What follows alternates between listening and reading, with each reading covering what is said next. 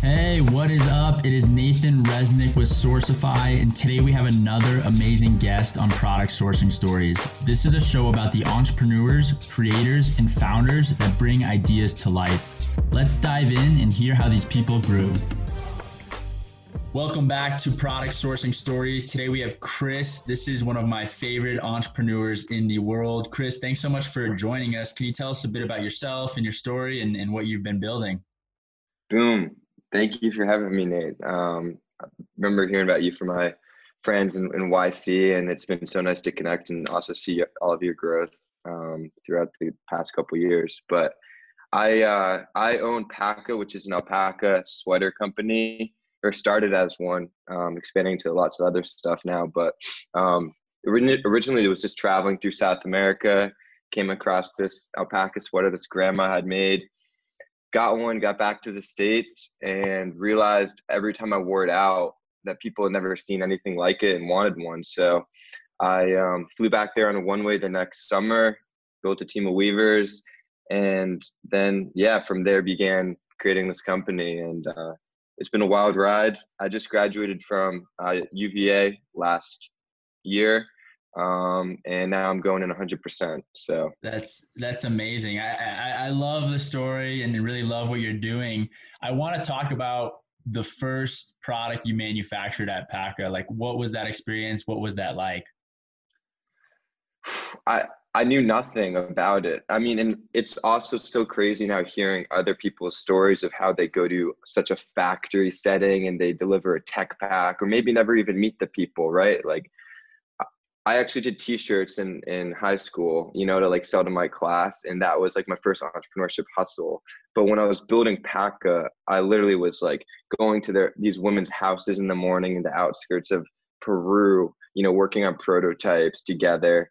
And literally like then launching that website, did all the photography myself and just shipping them out of my dorm room to start.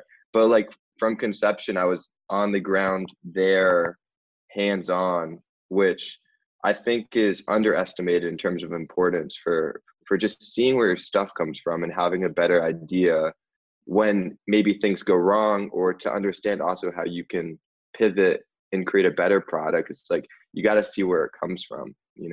Totally. That's great insight. I'm curious, how did you like find your first factory? I mean, you were on the ground floor there in Peru. Were you just kind of walking the streets and asking people, how do I produce these alpaca sweaters? Or what was that like? Because I mean, from my understanding, there's not like a online database like, there's Alibaba in China and that database, but in, Peru and South America, what was that process being on the ground floor there, going out and actually finding a factory? So I didn't. I mean, I built. So Pack is vertical in the sense that I've built my own manufacturer and team of weavers that has had to also logistically move all the way from the Andes Mountains to the United States to someone's door, and that's been a huge learning process for me, and one that I've had to kind of figure out every step of the way. But the initial like factory or manufacturer was literally just out of some of these women's homes. Wow. And now we're employing over 30 women full-time down in Peru. That's And incredible. expanding our distribution network. That's amazing. So PACA literally owns and operates their own facility, which is incredible. I mean, just walk us through, I don't even know where to start, the process of managing that. I mean, you have to have a team that's ordering the raw materials, making sure there's operational efficiency. I mean, Yeah. how do you QC go about that for process? handmade product. Of course. Just, I think it would have been very helpful to have had, some sort of mentorship. Like it was just failing and failing and failing and trying to, figure out what was going wrong at every step of the process. I mean, from the actual blend of the alpaca wool that we created, like ourselves, to the designs and creating a modern product out of these ancient weaving techniques, to shipping out of Peru, which is one of the most difficult, shipping ports really in the world in terms of like exportation, and figuring how we want to package them, like the whole biodegradable packaging.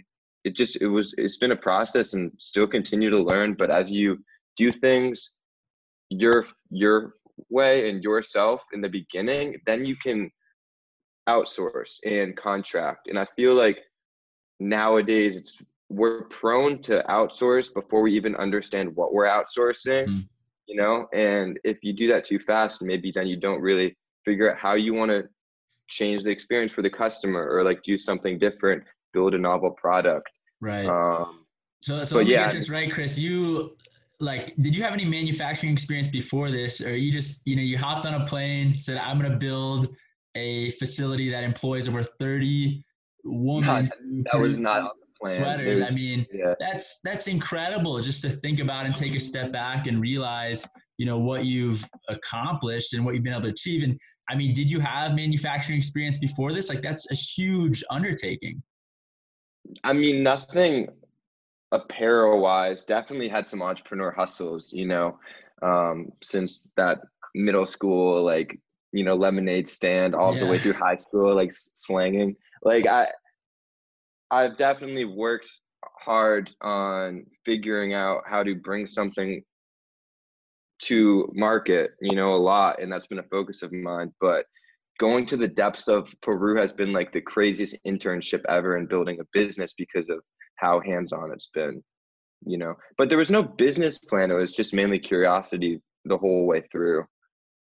Got it. Yeah, and you mentioned quality control. I mean, what does that look like for, your Mhm. business, and as these products are rolling off your, facility, out of your facility, what does quality control look like? I mean, how do you manage that? That's a great question, especially because it's a handmade sweater. And as we move to, higher quality knits and blends, which require better technology, I've been considering, how we can improve, how we can maintain the handmade story and also not limit our capacity to create such a high quality like product that sits next to a modern brand like Lulu or Nike, and rivals them just in quality, and that's so important. Is like, if especially apparel, if your product doesn't speak for itself and the sizing isn't nailed, no one cares at the end of the day how much empowerment you're doing or sustainable the product is. So for us and me right now, QC is extremely like a huge focus, and we're actually working on having like a satellite powered image that like is flatlined for every step of the way when they lie down before it even goes to the United States and is finished. But a couple of people are in place there, just going over each product before it's packaged, and it's made start to finish in Cusco. So before it's and also you have to account for in apparel like the shrinkage after the vaporizing and softening. So there's a lot that goes into it. But I had a designer come down this past fall, Nike's ex-senior designer, and he helped me a ton on building out like real tech packs with measurements and understanding, because I had no experience in the fashion game, right? And it was Right. so Yeah. I mean, helpful to. with apparel and fashion, I mean, there's so many little details that people don't realize. I mean, every cut and trim needs to be super detailed and dialed in. Yes. I want to Yes. also ask, I know you started with sweaters and now you've extended your product line. What's your process to go about, validating these ideas before you start, a big production run? I mean, how do you validate ideas with, potential customers? That's such a great question, because I think people trip a lot on if something's going to be even wanted. And for me, a lot of it is just guided by our customer base and trying to let them be a part of the process in making the decisions. Like, we launched these new baby alpaca bamboo socks, and I sent out a survey just to the whole email list and was like, what colors do you guys dig if we were to make like the coziest socks you've ever had? And they like we literally took that information and went and made them. And then when we went to launch, the customers felt like a part of that process, and therefore we're super excited to get them. In the same way, like when we were building that initial sweater, I hit up these like US snowboarders, pro surfers, whatever, and was like, how can I make your life better?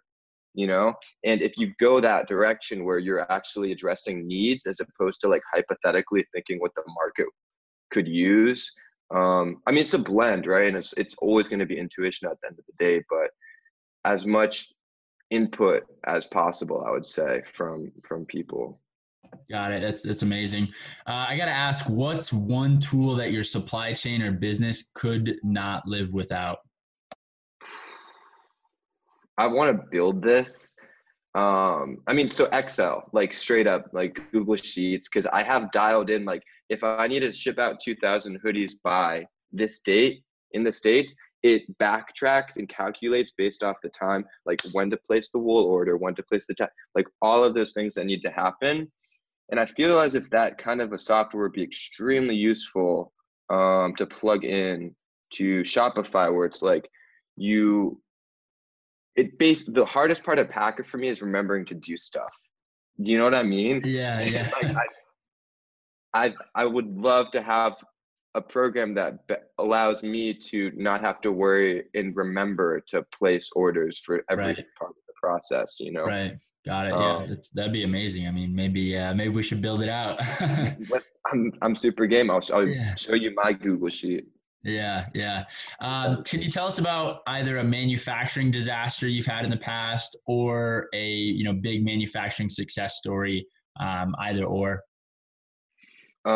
Big failure or roadblock was this past Christmas. Actually, we created this new quarter zip, but sourced the zippers from YKK, and when we were on track to deliver by Christmas, however, we get the package in Peru, we open it up.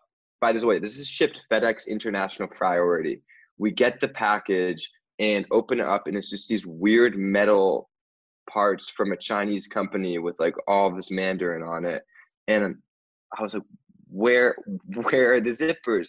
And FedEx, through like going through Peru's customs or something, switched out and put another box in ours.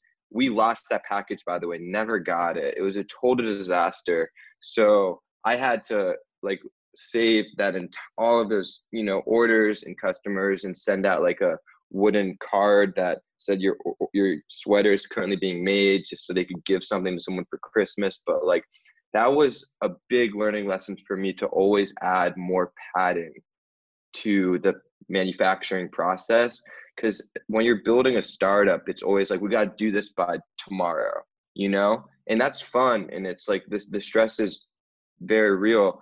But when you're kind of moving to a bigger scale and stage, it's important always to underestimate the amount of time it's going to take, or overestimate the amount of time it's going to take. Totally. And you don't want to, have to put too much cash in inventory, but at the same time, if Yes. that's going to create a problem in your supply chain, it's something that you've got to really realize it's worth the risk. Yeah. Chris, thanks so 100%. much for joining us on Product Sourcing Stories. I know you have a ton going on. What's next? I mean, what's next for you? What's next for the brand? What's the future hold? I mean, what a question for times like these. What day is it today? April 17th, 2020. In the middle of a worldwide shutdown where people are just questioning everything about their lives. So for PACA, I mean, Peru's in a state of emergency. So we're paused up until that begins again. But man, loungewear is up 39%. And I really think we can crush the comfort game and continue to. And so we're looking into, building out really high quality pants and clothing that I think is timeless. And my focus is on building practical value in apparel, not on like fast fashion. I think that's where brands struggle. But you look at a company like Allbirds that has been still selling that shoe since day one, because it's such a functional piece of clothing. And that is mainly my focus, is to continue doing that and bridging gaps for people and adding value to both sides of the equation. Totally. That's amazing. And I love how your supply chain is vertically integrated. I mean, there's very few companies that are able to accomplish that and, achieve that to the magnitude that you have. Chip Wilson gives a real great, I mean, he did that with Lulu, and his book, Little Black Stretchy Pants, is a must read for anyone Definitely. trying. That's a great recommendation. Where can people find you online? Paca Apparel. Just Awesome. check that, and then we'll be rolling out with some really nice products in a few months. So Cool. Amazing. Chris, thanks so much for joining Product Sourcing Stories. much love.